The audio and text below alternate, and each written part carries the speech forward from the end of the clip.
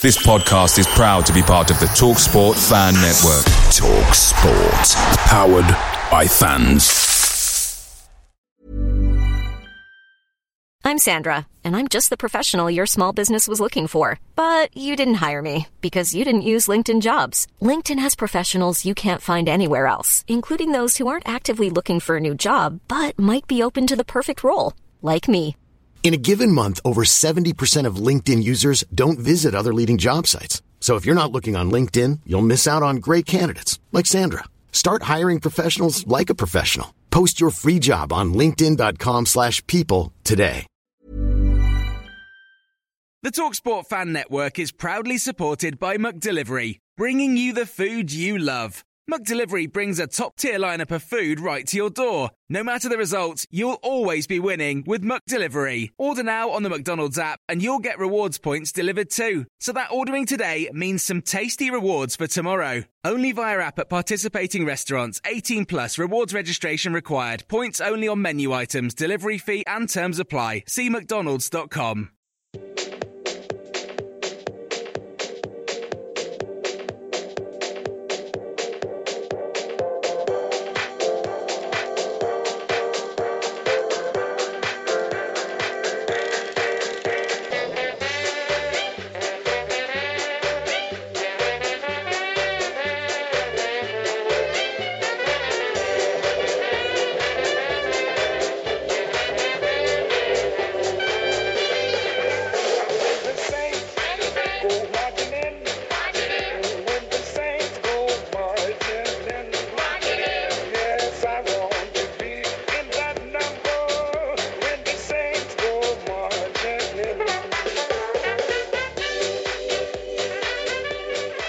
Hello and welcome to Total Saints Podcast. This podcast takes a weekly look backwards and forwards at all things Southampton FC. In this episode we'll be reflecting on Saints' latest away trip to Sheffield United in a game that finished with a narrow 1-0 win. We'll also preview next week's It's Not a Derby versus Bournemouth at St Mary's on Friday night. And Adam, Steve and Lucy are here, fresh from a visit to Bramall Lane, while I was sadly, excitedly, delete as appropriate, heading south to visit Peppa Pig with my children earlier today. And we're going back tomorrow as well, just to make it even more exciting. Steve, I've just briefly mentioned St Mary's there. Obviously, it hosted the England game earlier during the week. I know that you were down there for that. So in terms of Saints and the sort of event and the spectacle itself, it seemed a good night on the whole for St Mary's and the club. Yeah, I mean, it was just good fun, wasn't it? I think a lot of people kind of half expected it to be a fairly open game, but I don't think anybody in their wildest dreams would have expected what actually transpired. So, I mean, the PR goodwill that Saints will have got from that is probably pretty high, and you can imagine that we'll be getting plenty of under 21 games and things like that in the future. Yep. Off the back of it. Obviously, the organisation of the whole night seems to have gone pretty well. I mean, I saw some issues with people getting in the ground and things like that, but or not getting in the ground. Well, if everyone turns up at the same time, what do you expect? Yeah, preferably in England shirts. Yeah, that would have been nice. Mr. Westwood has obviously had his friend at the Pompey News doing his bidding for him. I think Neil Allen wasted a whole day on that story, which is fair play to him if he's got the time to do that, eh? Well, obviously got bugger all else to talk about, hasn't he? Which seems extraordinary given what's coming up in 10 days' time, but each to their own. Exactly. And Adam, I know you were there as well. Look, it's been quite a few years since St Mary's held the previous England game, so it is a good feather in the cap when these sort of occasions go well. And as Steve said, an entertaining game as well, which will hopefully bring some of the crowds back to St Mary's more regularly. It was a cracking game. It was, like Steve said, a fantastic game and a good night. I mean, I guess the only trouble was, as Steve rightly said, some problems getting in, which were caused by the problems on the roads. And then we all know what Southampton's like anyway. It can be pretty bad. So chuck in an England match where you've obviously got a lot of people coming from out of town who don't really know where they're going as such. And then you've got a bit of traffic problem in Southampton, and it was gridlocked. I mean, I've never seen traffic like that in the approach to St Mary's. I literally had almost 45 minutes where my car did not move. And that's unlike you, because you normally set off about a day before the game, don't you? I set off very early. I was actually had to pop into the office, and the office is 3.5 miles away from St Mary's, and it took me more than an hour and a half to do that journey. And bearing in mind that I got within about half a mile of the ground in 15 or 20 minutes, that goes to show like how gridlocked it became in and around the stadium. And that was unfortunate. There was a lot of, it was another one of those situations where you think that the roads need to be properly managed. And that's a bit of a shame because even though that's not Saints' fault, it does kind of put a bit of a black mark against the stadium logistically for these big events. But I think from Saints' point of view, there's not really anything they could do about that. And it was a good evening. And I really like the fact that the stadium is being used for more than just the 19 matches of football a year, because Southampton doesn't have, it is very devoid of venues for things to happen. Yep. And St Mary's is obviously one big venue it does have. And I think it's important for the area that it actually opens up and it hosts concerts, it hosts international matches. So I think it is a really good thing that Saints are doing. If they make a few quid along the way, great. But I think as a community enterprise, it's something they should be doing. So good on them.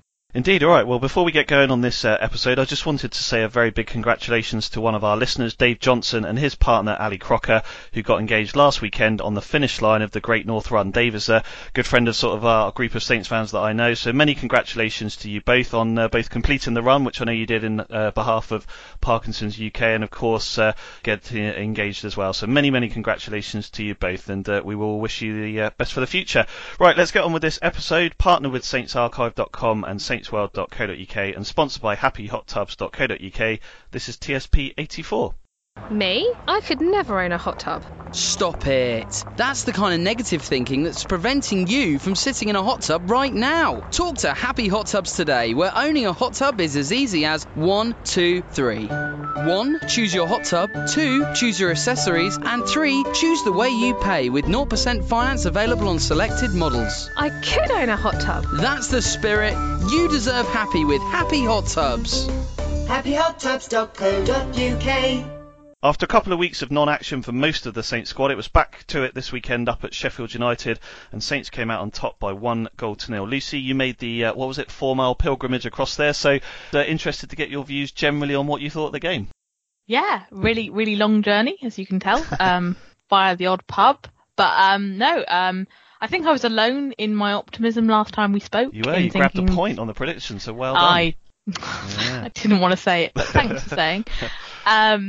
And I think actually about a week ago, I kind of thought, well, I've probably been a bit hasty. I'd spoken to quite a lot of very confident blades who were telling me that we were going to lose.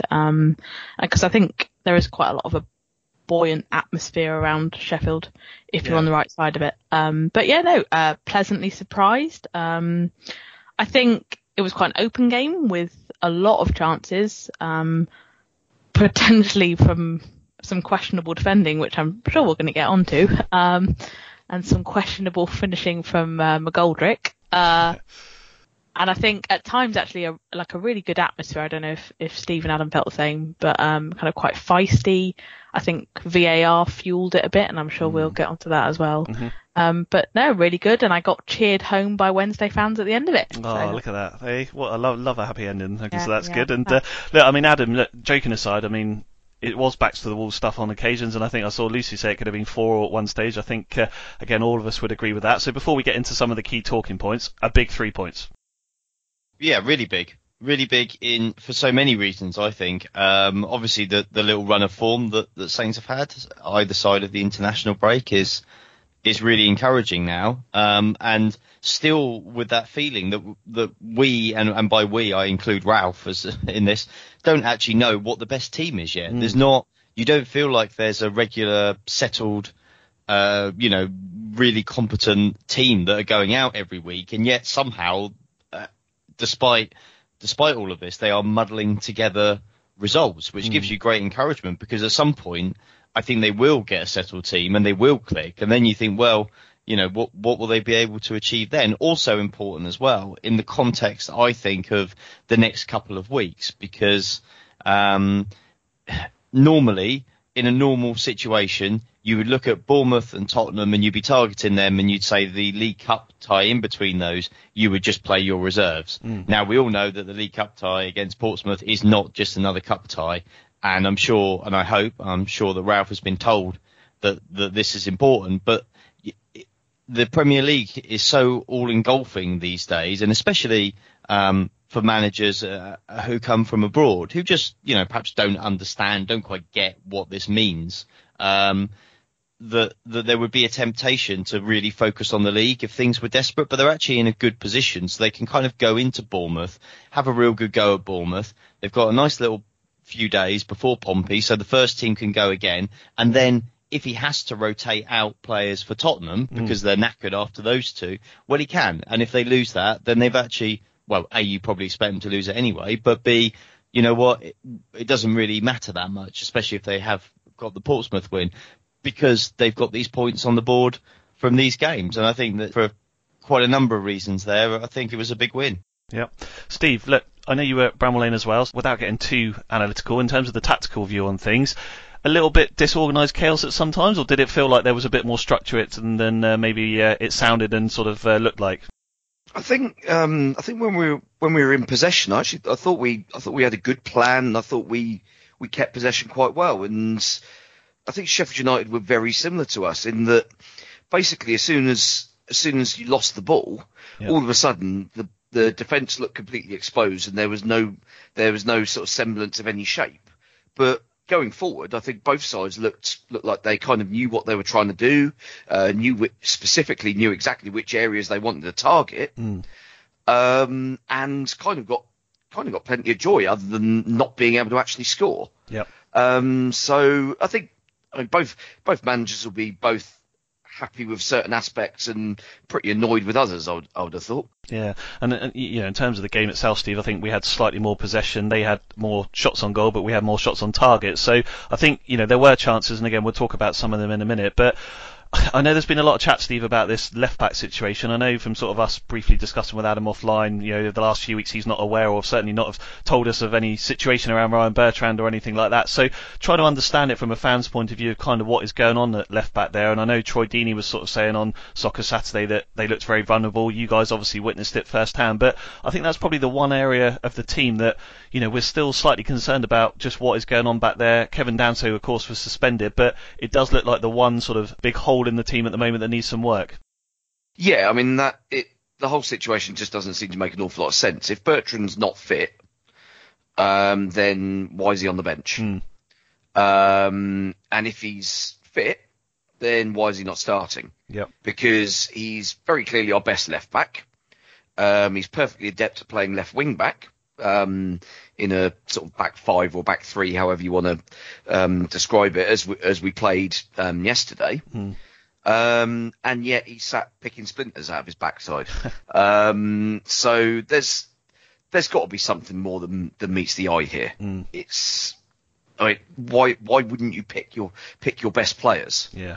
If he's injured, he shouldn't be on the bench. That's the long and short of it. So, I mean, we'll wait and see if anything else comes out from it. But yeah, I'm not entirely convinced we're seeing the full picture there. Yeah. Just to be entirely clear on this, when Danso came in, was it for Brighton that yes, it was. He came in. Yep. Obviously Bertrand had dropped out with a niggling ankle injury, but Ralph did admit he's on the record as saying that Danso was playing anyway. They trained all week with Danso at left back, so Danso was playing.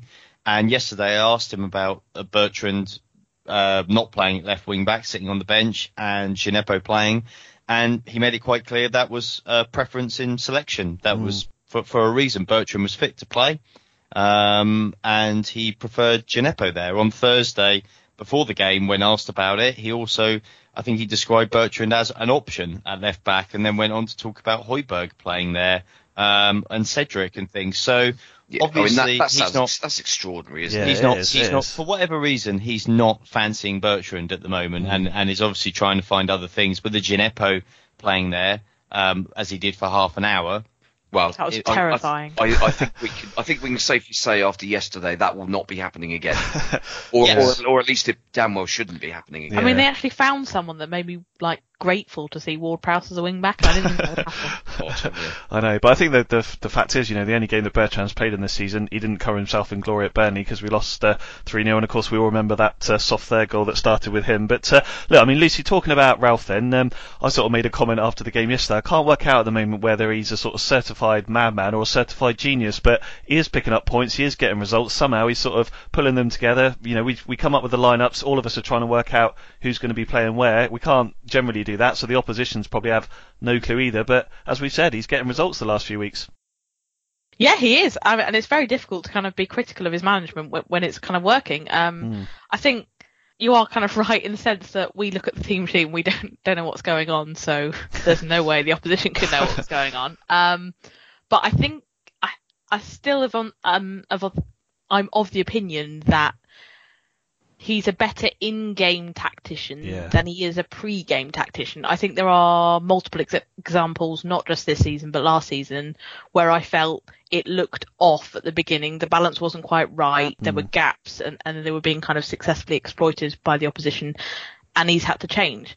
What makes him so good, and I think what makes him kind of encouraging for fans and kind of the relationship with fans, is that he has shown that he will change things. Not even kind of just simply a reshuffle as it was yesterday, but even changing system mid-game to have a positive impact. And I think, and that will obviously, that's the kind of tactical change in decision that fans see. And that's what tends to impress fans, particularly when in our recent past, we've had managers that have been fairly passive, kind of in an in-game scenario and don't seem to have control of the situation.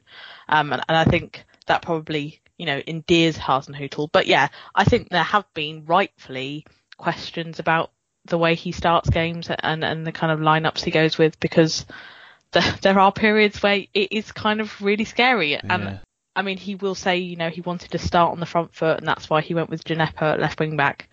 But I think we were incredibly lucky not to concede in that half an hour spell, given that Vestergaard doesn't have any pace at all, as we've covered.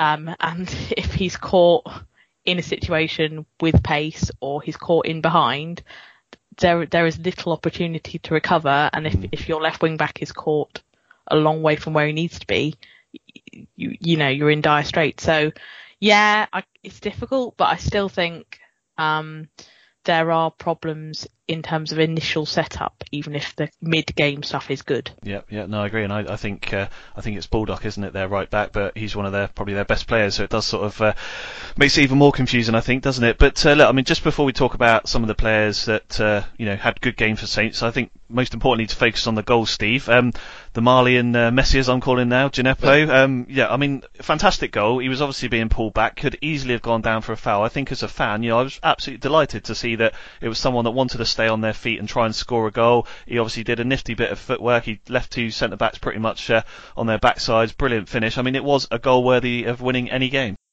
Yeah, it was a great finish.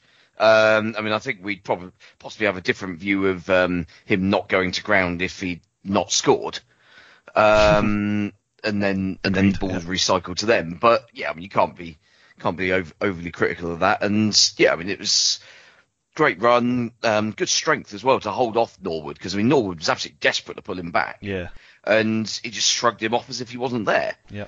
I mean, the best bit was that sort of last sort of shuffle of the shoulders, which put I think it was John Egan, put him on his backside. It was like, yeah, this is good. That was great finish as well, really composed. Would have been easy for him to just swing his boot at it and just see where it goes. I mean, Sheffield United fans must be fuming, because they've lost the last two home games basically to absolute belters at that end. Because obviously Leicester had the same with Harvey Barnes hitting that absolute rocket a couple of weeks ago. But no, I mean, it was one of the things with Djenepo is obviously where he struggled so much in the first half an hour, because he was having to be on the back foot so much. The fact that he was still able to influence the game positively in that way, sort of 35, 40 minutes later, showed that he's got the mentality for this level, I think, as well. Yeah, Adam, he's starting to become a real character in terms of, the fan base are obviously starting to love him. I was watching, I don't know if any of you guys have seen those Dan Hargreaves videos. He was doing the alternative commentary, but sort of saying about ringing Manny, because he obviously does the phone celebration, ringing Manny to say there's a new sheriff in town and all those sort of things. And he's starting to, I think, become a bit of a character within the squad. They all seem to be talking very positively about him as well, Adam. So someone that I think hopeful can deliver a real bit of quality to the squad this year. Hopefully he can sustain it. I mean, he looks like he's got that. We talked about it when he signed, that we hope he'd sort of have a bit of that chaos factor about him, the Mane brawl.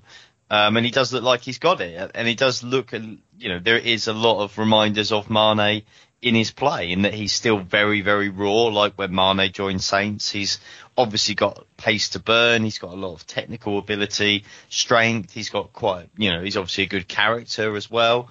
He's a good age. There's a lot to like about the signing, and we've hammered the club for some poor signings, and yes, it's early days with this one, but it looks like they've picked out a good one here for a decent price, so credit to them for that. I think as the guys have already said, the thing that we do know about him for certain, though, is he's not a left wing back. So yeah, under any circumstances. No, I mean, when Sheffield United started just pumping the long balls in behind him, I mean, it was he looked literally like he had no idea what to do. And again, it was another one of those Saints struggling against direct play. It does continue to concern you, but obviously Gineppo won't be playing there again in a hurry, I don't think. No. But yeah, really, really exciting, very exciting player, and I guess that choice that Ralph's got of him, Redmond and Boufal in those positions actually does give him some different options in those attacking roles, and I guess we would have feared that Redmond being out would have kind of been the end of days not very long ago, and now Redmond being out while still a miss is not it's not like the team is going to crumble. Yeah, I'm not sure whether I should be calling him the Marley and Manny now or the Marley and Messi, but after that goal yesterday, I think I'm going to stick with the Messi for the moment. But I just wanted to talk to you about Che Adams. Adam, I know that you were obviously very positive about it. Lucy, I know you had a good view on him as well, so maybe I can get your thoughts. But look, he's trying his best. He had a good header that was well saved by the keeper. He obviously pinged one off the post yesterday as well. He's doing everything but sort of score at the moment, Adam, but I know his play has been impressing you, right? Yeah, absolutely. I'm not too concerned about him, to be honest with you. I know that if the run goes on too much longer, that it does become a bit of a millstone. You do worry a little bit, but his all-round play is really good, and he's leading the line. He's offering a lot, and the way that Saints are playing, and they're playing off of him, it kind of is a sort of a bit of a slightly new style of play, and it's one that they can't really play with Danny Ings, so they're going to have to really change up styles as and when if and when they decide to play Ings, and so kind of Adams gives that youthfulness, that vibrancy, the pace, the power. All that's missing is a goal, and he just seems completely devoid of any good fortune whatsoever. I mean, there's been over the games there has been one or two that he probably should have scored, but then there's been a heck of a lot of others that you've thought you wouldn't have needed an awful lot of luck for that one to have gone in. But I think he's contributed really well, and I think as and when Redmond comes back, I look at that trio of Redmond, Gineppo and Adams and think, wow, I mean, that looks really dangerous to me. And outside of the big six, that looks like a really competitive front three. I'm still not sold on Boufal. I'm really not sold on Boufal, but I think those three really, that's serious competition for anybody outside the big teams. I think maybe he's saving his first competitive winner for Fratton Park, which I think we'd all take. But Lucy, just coming on to you on Che then, I know again you were impressed with him yesterday, yeah? Definitely. I kind of agree with a lot of what Adam said. I think he's showing kind of a good trajectory in terms of what he's doing. Like, he's getting closer and closer from what I can tell. I think yesterday he was really unlucky in the sense he hit the post, didn't he? And he had that really good save from Henderson on that header. I think, those could have easily gone in. And I think, again, it's just kind of rub of the green, really, that he's not really getting at the moment. I think he, as kind of, I feel like I'm repeating Adam a little bit, but he's really good at kind of the channel running and the kind of more direct stuff. I think there were a couple of opportunities where long balls over the top kind of put him through, which we don't really have unless you kind of get Redmond really high up the pitch. Yep. That's kind of a new element. And he's doing a lot of kind of quite kind of thankless running in the sense that he doesn't, it's not necessarily for his benefit, but for the team's benefit, that he's kind of creating space down channels. And I think he's doing everything Ralph would want of him, I think. And I think that is why we're seeing him start despite the lack of goals, in the sense that he offers so much even when he's not necessarily getting those goals. Yeah. I think it's always going to be difficult for a championship striker to come into the Premier League and kind of immediately start firing, and there needs to be a degree of kind of patience with him. But if Ralph's happy with what he's seeing, and he clearly is, or he wouldn't keep playing him, and he's kind of contributing in other ways, I don't think there is any reason to be particularly concerned. To kind of pivot off what Adam just said, I know he's not yet convinced about Boufal, but I thought Boufal actually was quite a good kind of compliment to Adams yesterday at times. I think Adams and Ings isn't quite working yet. I think there are issues with them working as a pair. I don't know if they are quite kind of on the same wavelength yet. And actually I think when Adams has looked good, he's often been on his own rather than with Ings. And I think Boufal just offered him something slightly different to work off, made him more of the kind of focal point of the attack and let Boufal kind of do the things off him. And as much as I also have concerns about Boufal, I think he actually played quite well yesterday. Yeah. Look, Steve, I'm a big fan of Sofiane Boufal. I think everyone knows that. I love his flair and his sort of unpredictability. You sent a tweet out this morning, actually, you retweeted it, which I saw, which was that Sofiane Boufal completed more dribbles in Southampton's 1-0 win at Sheffield United, 9 dribbles, than any other player has managed in a Premier League match this season. So he sounds like he's trying his best to add a bit of impact. Yeah, I mean, I don't think we should necessarily be surprised by that stat, because he likes to dribble, doesn't he? Yeah, I mean, if you look, there was obviously that stat that was doing the rounds in the summer, where basically all of the attacking play stats in La Liga last season were every single one of them was won by Lionel Messi over the course of the season, except for completed dribbles, which was won by some distance by Boufal. So him completing dribbles and being top of that stat in the Premier League, I don't think is that much of a surprise. But no, I thought he was excellent yesterday, to be fair. And I mean, you could see that there's, I mean, this was something that we discussed in the summer, wasn't it? That whether, given that he's kind of had 2 or 3 different managers where it's not quite worked out entirely as we'd wanted. There's been sort of flashes, but there's also been flash points. And we thought, well, if any manager's going to get the most out of him, it's going to be someone like Ralph. And yeah, I mean, so far, thoroughly impressed. I think. A good stat on the BBC actually about Boufal. Go for it. That he's got 2 assists in his last 3 Premier League appearances, which is as many as he managed in his previous 51 appearances in the Premier League. There you go. That is a good stat. So I think I think we're all aware that, I don't know, I mean, chucking him in at a game like Sheffield United away, which is going to be a physical, tough encounter, is, certainly shows some confidence on Ralph's part. I think, we're aware that Redmond's out and all that sort of thing, but hopefully he can still add value. I think that's what we're all looking for. Look, Adam, Lucy mentioned VAR earlier on. Of course, it did play its part again yesterday. I think, as you 3 will know, being in the stand and the stadium, you don't get to see or hear much of it other than what's on the screen. But the offside, the handball potentially at the end, the sort of VAR incidents as they came up, did you think that they were all sort of generally right?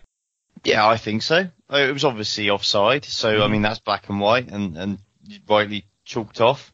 But Bernie didn't think so last night, but there we go. Well, he doesn't understand the offside rule, does he? He clearly doesn't. No. Whereas, I mean, at the end of the day, it's fine, because if Sheffield United go down, he won't have to put up with it next season. Like it. Well, I did think it was the correct decision. So I think we all did. Yep. Even Wilder did. So he did, to be fair, didn't he? Really. Exactly. I think the thing is, what I'd like to see though, I was not as desperately impressed by the amount of surrounding the referee. while VAR is being checked. That seemed to, I think players are going to hopefully get used to the fact that VAR is checking all these things, so you don't need to go and stand and berate the referee. And there's no value in berating the referee and telling him it was definitely offside while VAR is checking, because it makes absolutely no difference whatsoever. I imagine that's probably a message that Ralph will be passing on as well, because it wasn't really a great look what took place then. But anyway, it was a great decision. But do you think, just on that, Adam, because Chris Wilder mentioned it as well, and he was clearly talking about Saints, but if it was sort of like we're not sure, it looks like they're level type thing, it's up to you, referee, go with your gut and your linesman type thing, then maybe that influence from Saints players would affect in one way. I'm not saying that I agree with it, but I guess there is still that chance that if it isn't 100% clear, that they may be swayed by a team that is in their ear, which none of us really want to see. Well, not for offside, because that's black and white, isn't it? VAR will rule on offside.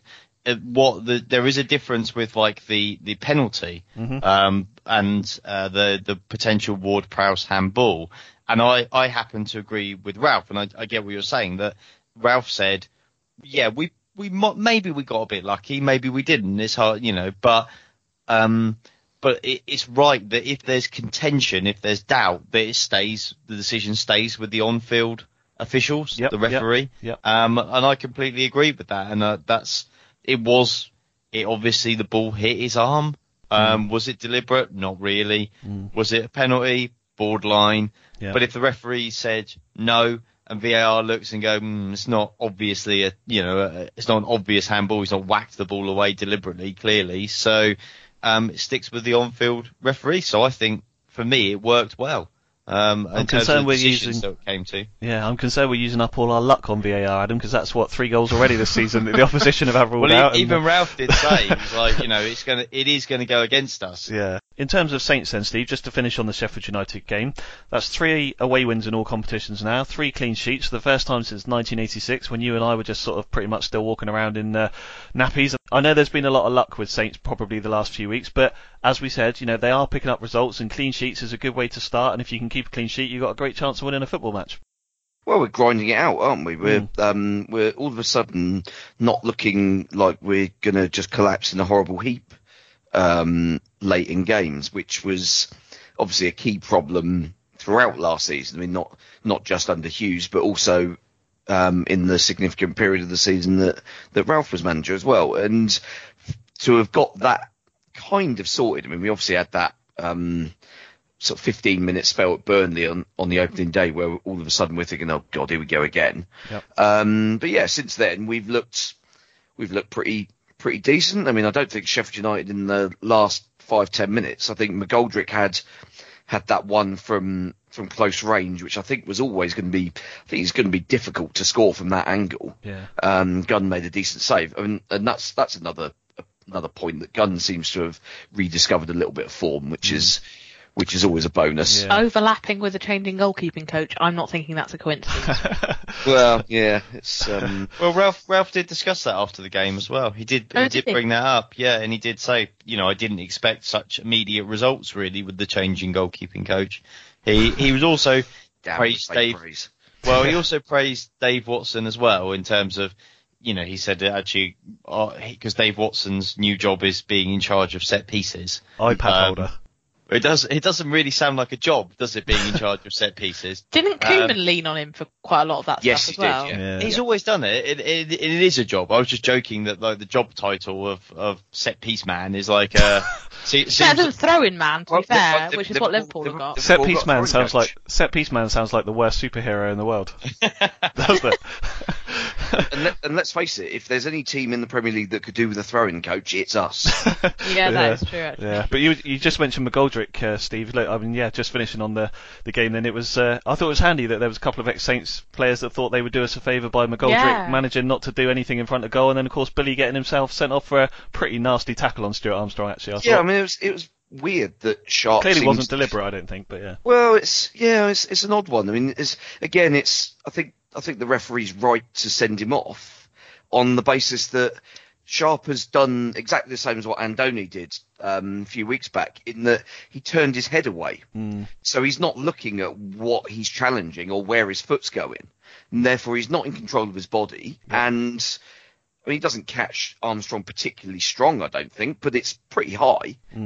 And I mean, from that basis, I don't think they'll have any complaints. I think Wilder basically said, yeah, it seemed fair enough to me. Although I think one of their players who was interviewed for the local paper basically just decided he was going to go sort of full fake news and say, well, no, I didn't think there was anything in it. I thought the goal was fine and it should have stood. It all basically just went ridiculous. But yeah, I don't think Sharp will have any complaints once he's seen it back. Well, which I'm sure he's already done already. And yeah, McGoldrick's finishing was kind of probably what we expect of him, I guess.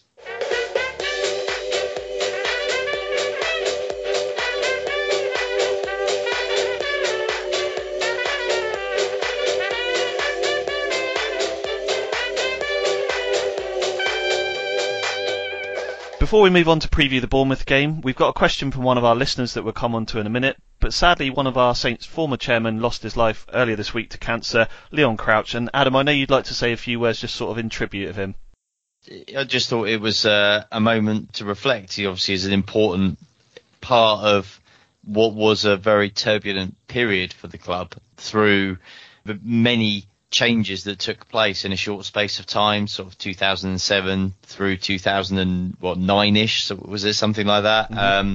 And obviously in administration as well. I mean, I did put a tweet out. I mean, I won't expand on it too much further, but he and I, when he was chairman, didn't always see eye to eye. We didn't agree on a few things. So he didn't like a few things that I wrote, and I didn't agree with a few of the ways he did things. But nonetheless, the one thing that was never in doubt was that he loved the football club. Yeah. He was a big supporter of the football club, obviously, and continued to have an executive box with Patran and invite Laurie McMenemy in, because otherwise Laurie doesn't get any invites, which seems absolutely bonkers, but welcome to the world of Southampton Football Club. Mm-hmm.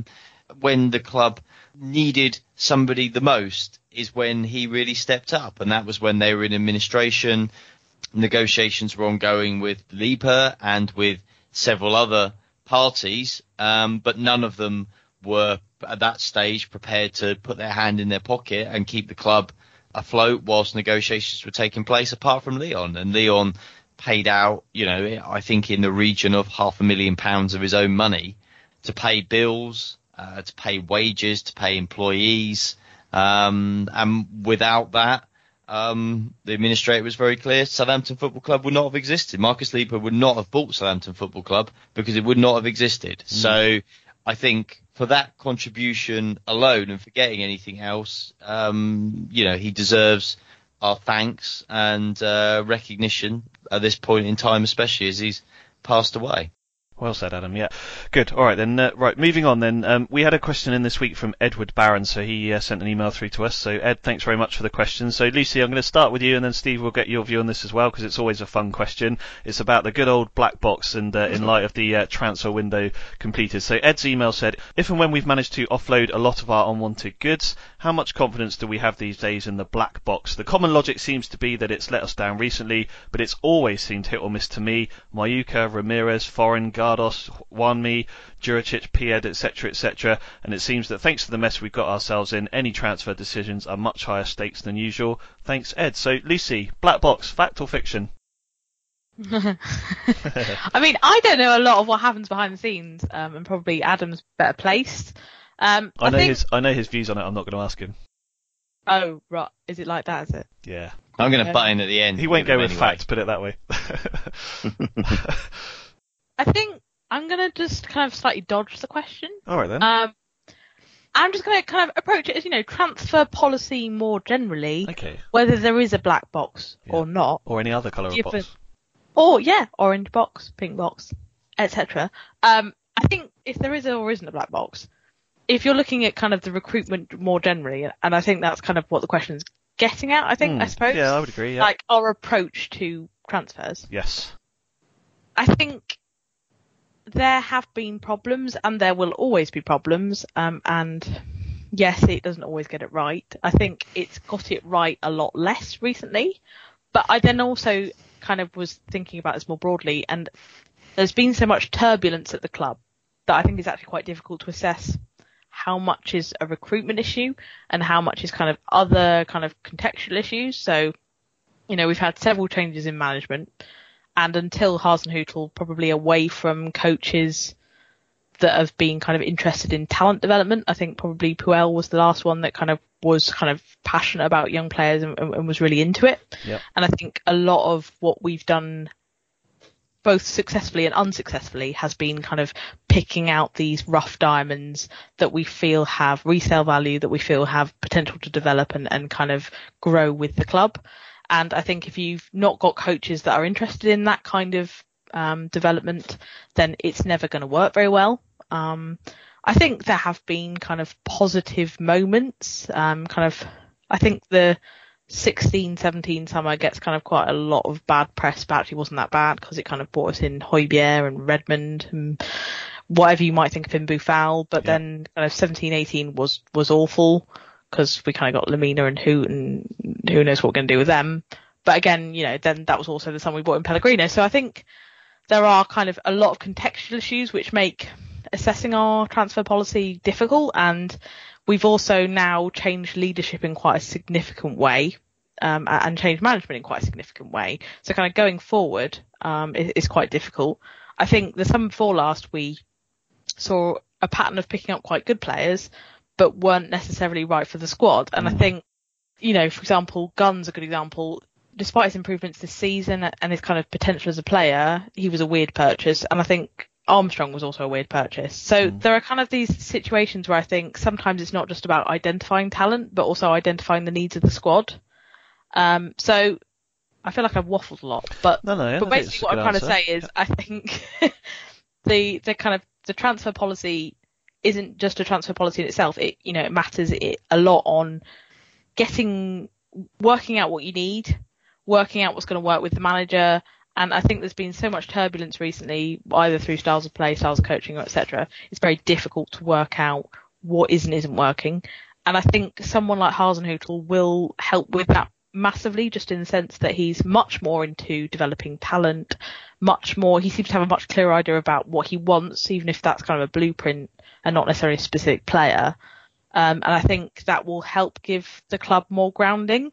And so I'm saying basically the rough diamond thing hasn't really worked, but I feel like Hasenhüttl might be the right person to get it working again. Yeah, no, I think that's a good answer. And Steve, I guess I would just say to you, and let me know if I'm saying this wrong, Lucy, but yeah, I think sometimes Saints have become obsessed with the player and not necessarily the position. I mean, how many times do we hear Les Reed say, he's our number one target, etc., etc. So do you think there's always been faith that the black box is bringing up, just players that we think we would want to bring in and therefore we brought them in, or do you think there's always been, and again, we don't know what happens behind the scenes, but actually focus on that we need to find the right centre midfielder rather than we need to find the next diamond that we can bring in for 5 million and sell for 20 million? I think part of the problem now is that obviously when the black box was kind of in its first sort of mythical sort of superhuman status, we stole a march on basically all of our peers by having this sort of really wide-ranging analytical approach, and everybody else has caught up with it now and is doing either the same or better. Yep. And also obviously you've got probably the biggest issue for a club of our size is the ludicrous inflation now. Just what I was going to say. Yeah, the transfer market's changed, hasn't it? Yep. Yeah. So whereas like 4 or 5 years ago, when we were paying anywhere between 12 and 15 million pound for a player, that was a big deal. Now for us, 12 to 15 million quid is still a lot of money, but you're now not getting anywhere near as good or polished a player as you were back then. I mean, from what we've seen so far, we've lucked out with Djenepo. Yeah. But I mean, it could easily have gone and could still go the other way. It's you don't get guarantees with players at that price, and also I suspect, I mean, the stuff where you mentioned Les Reed saying, "Oh, he's our number one target." I'd be very surprised if any of the players we've signed in the last 2 or 3 years have genuinely been our number one target. I think we all because I reckon that our number one targets would have probably ended up being north of 20 million quid, and therefore automatically put us out of the running for it. Yeah, I think it would be a lot more fun, Adam, just before you come in to say, he was our 9th target, so we're delighted to get him. Why not? Isn't that what they said about Steve Bruce at Newcastle? He's our 10th choice. Or I don't think they actually said that publicly. Yeah, it became quite good public knowledge, didn't it? Yeah, absolutely. Go on then. But I think have your say on the black box. It's just a myth. The black box is not a thing, and I think I get it. It's lovely for fans to have something that's got a catchy name, to think that their club are so clever and so much better than anybody else. But there's a door at Staplewood that says black box on it, Adam. What does that mean? So what's behind it? With a... My goodness me, you're so gullible. It's just an in-depth scouting and recruitment system. It's nothing. It's not quite as catchy, is it? No, it's just. It sounds like magic, doesn't it, when it's a black box, when it's just like kind of logical. An in-depth scouting ultimately, system. I think also it's still people that are signing players. It's still people that are picking them, and you can have one person pick them, you can have a committee pick them, and think that reduces the risk of making a bad decision. But ultimately, there are some signings that look great and don't work out. There are some signings that look terrible and turn to be good. And most of the time, if you sign players that really just don't look that good, then they aren't that good. And if you sign players that are good, then they generally do turn out to be good. I think the most important thing for Saints is, one, the philosophy, and like Lucy rightly said, to kind of get back to this kind of way of being where they're in a hugely inflated market. They are going to try and pick off, again, your Djenepo's, your Che Adams, very young players. It is a risky move in some ways, but it's probably Saints' best move given their lack of finance. And also, key for them is to try and pick off and have more good recruitment and scouting in that sort of 15, 16, 17-year-old type bracket. Because that's where they're making good progress. The academy, despite all the talk and Ralph liking young players, let's be honest, it's not producing regular first teamers. Look at the squad again for Sheffield United. For all the talk of it, it's Ward Prowse is the only player who's come through the academy in the 18 there.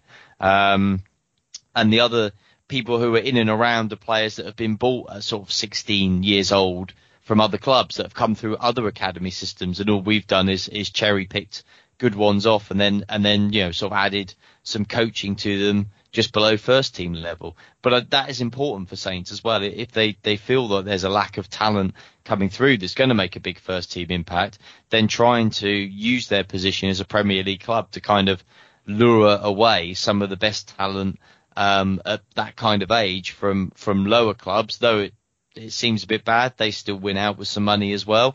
And that's probably a good way to go. And that scouting and recruitment does look like it's been really successful in the last few years when you see your Obafemis, your Valeries and people like that in and around the first team. So that's really important as well. But the black box as a whole, it's a data analyst and storage facility, basically. And Saints have a huge team of people watching games, clipping them up, compiling stats and data that are coming in from various agencies that they pay. And then they have a resource that they can do. It's a very interactive spreadsheet, basically, with video clips.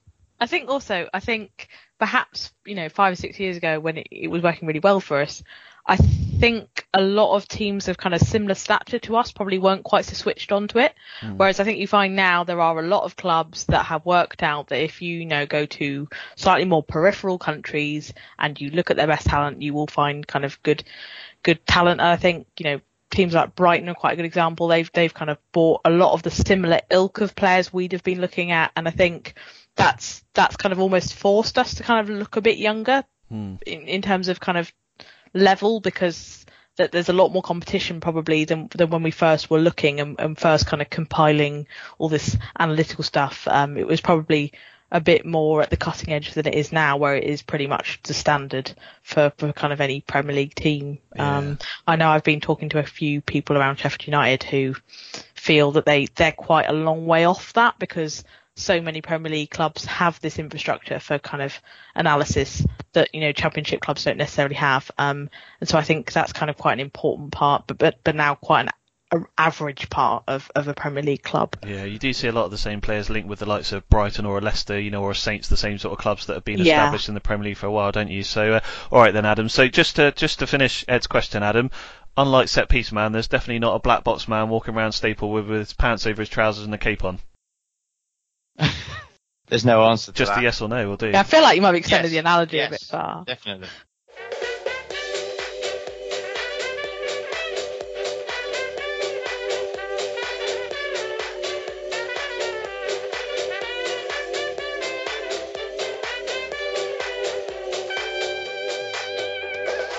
Total Saints Podcast.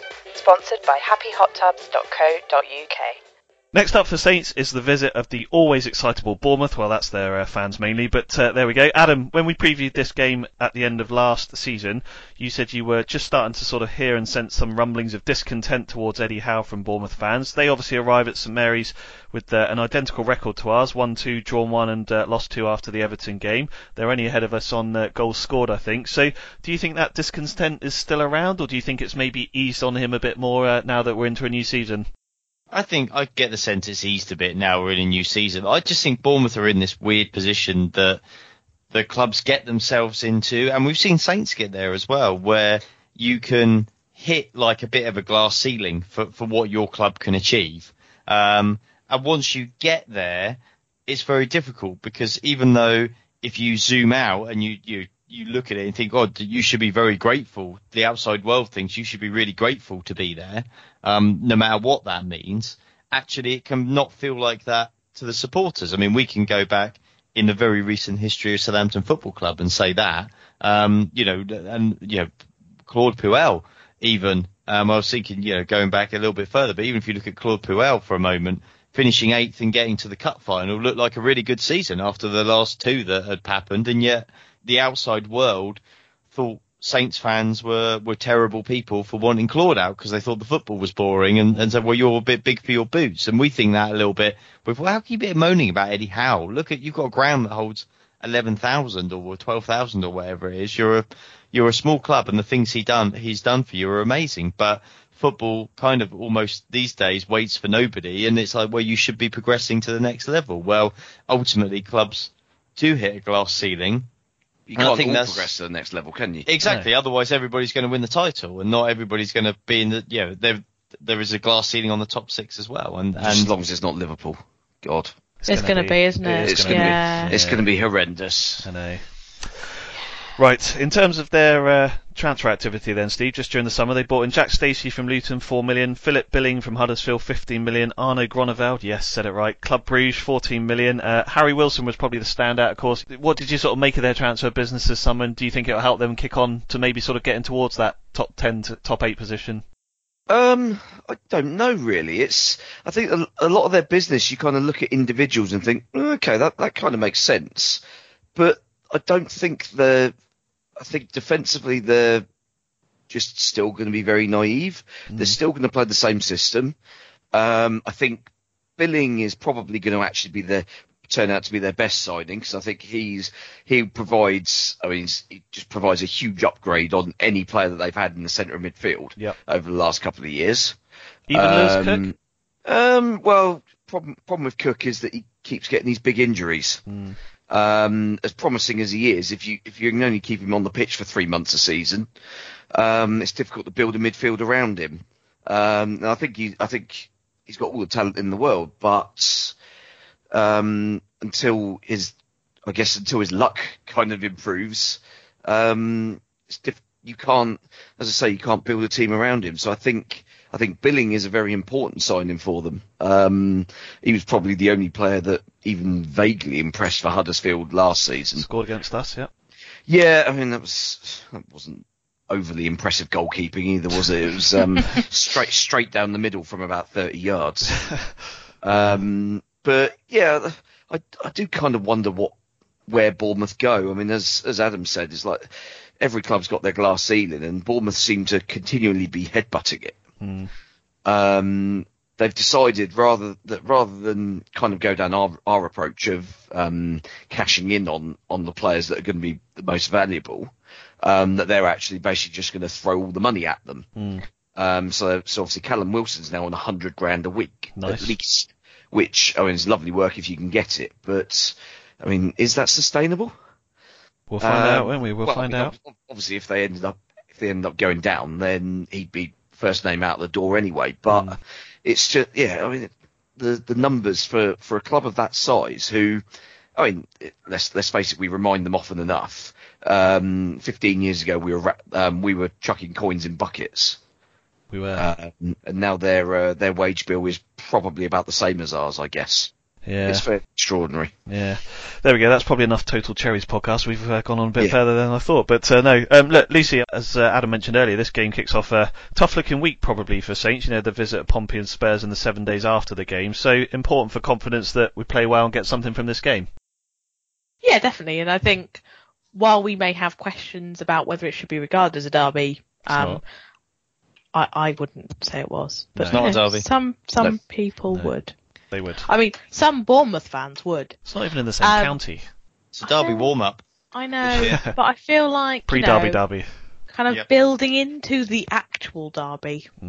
I think it's kind of there's quite a good build-up in that sense. Kind of you stepping from regular games to the fake derby to the real derby. Yep. Kind of, there is that kind of sense about it. And I think a lot of people. I mean, I still see our players talk about it as a derby, so I don't know if they actually think it's a derby or not. But either way, whether you think it is or not, it's important to get something out of it, and it's important to kind of have a feel good around the place rather than just kind of limping your way into the Portsmouth game, which might not be such a good idea. Yeah, I've always thought that Bournemouth should maybe create a rival with Gillingham, because I don't think Gillingham have got a derby either, have they? So those two could maybe just become friends, bearing in mind they obviously just pick a random. Yeah, obviously because they're obviously left out. Maybe just pass out and go for Brighton. Yeah, but then Brighton have got Palace, haven't they? So maybe they just go for. It's a weird one though. Brown. Yeah, maybe Bournemouth could go Brownsea Island United or something. The Palace Brighton one is all basically because of Alan Mullery. Right. Back in the 70s, I think.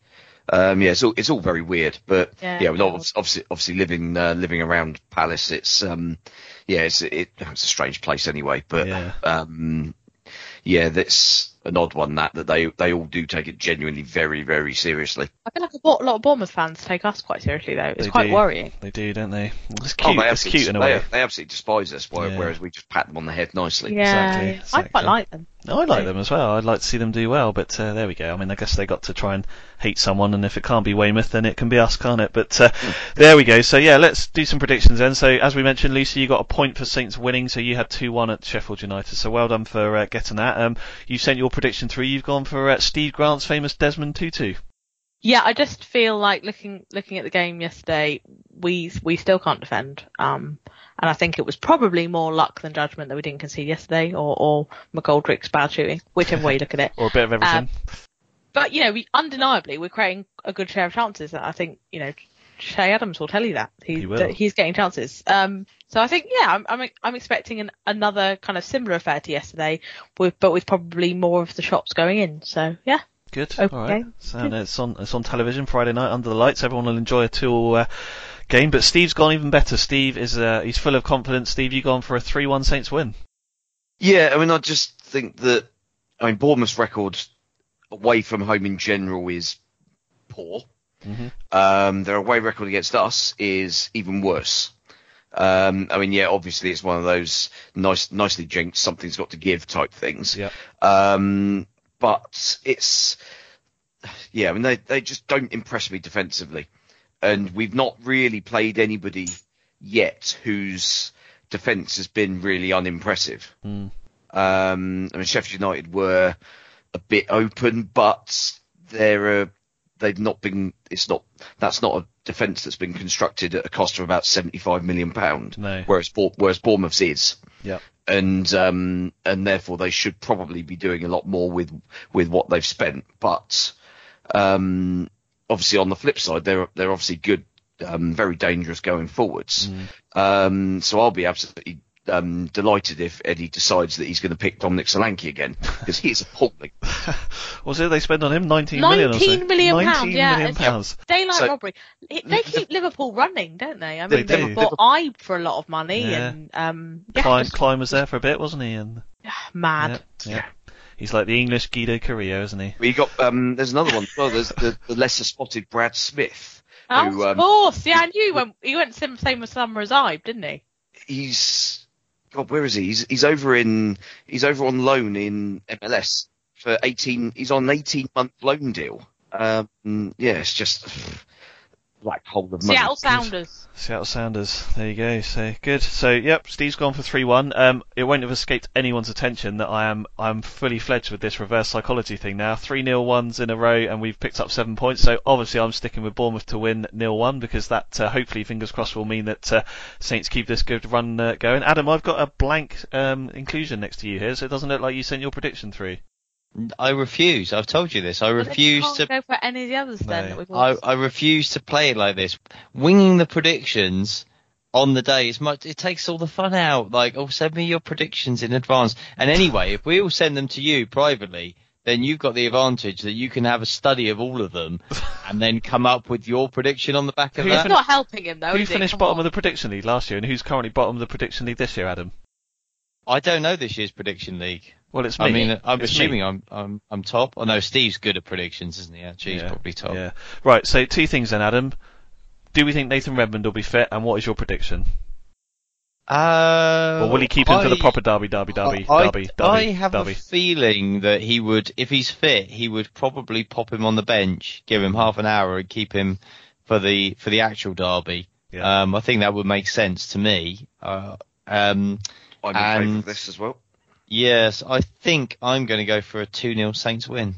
Blimey, a clean sheet. That'll be 2 in a row.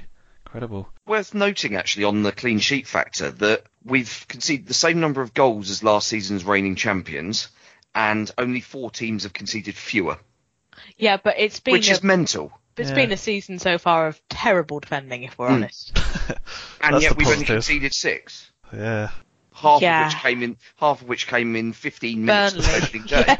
Yeah. I mean, the thing is, I was thinking about this today when I was putting my notes together.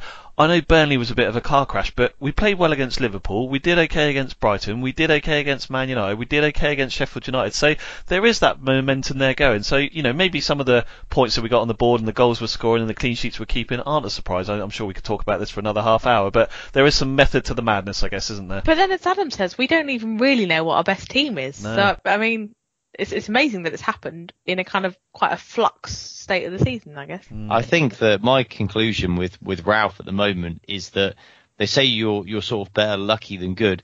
I think, come to a conclusion, he is both very good and quite lucky, which is an absolutely diamond combination, isn't it? Well, bearing in mind our last 3 managers weren't either of those 2 things, it's good to finally go.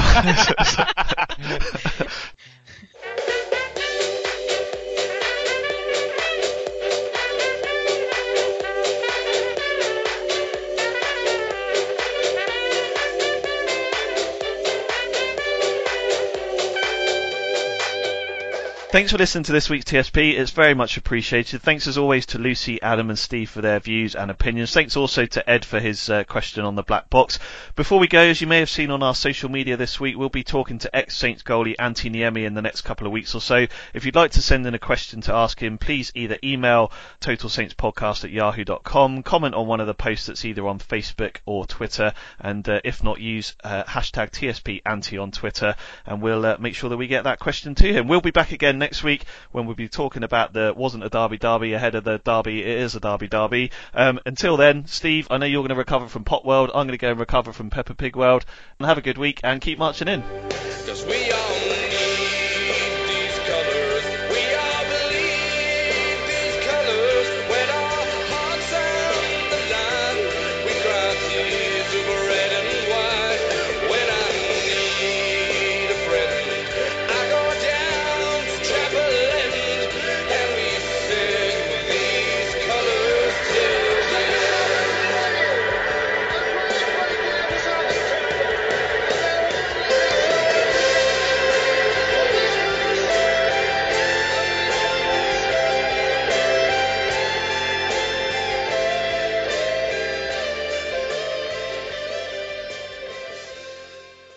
Away days are great, but there's nothing quite like playing at home. The same goes for McDonald's. Maximise your home ground advantage with McDelivery. Order now on the McDonald's app. At participating restaurants, 18 plus, serving times, delivery fee and terms apply. See mcdonalds.com. Hi, I'm Daniel, founder of Pretty Litter. Did you know cats tend to hide symptoms of sickness and pain? I learned this the hard way after losing my cat, Gingy. So I created Pretty Litter, a health monitoring litter that helps detect early signs of illness by changing colors, saving you money and potentially your cat's life. Pretty Litter is veterinarian developed, and it's the easiest way to keep tabs on your fur baby's health right at home. Go to prettylitter.com and use code ACAST for 20% off your first order and a free cat toy. Terms and conditions apply. See site for details. This podcast is proud to be part of the TalkSport Fan Network. TalkSport. Powered by fans.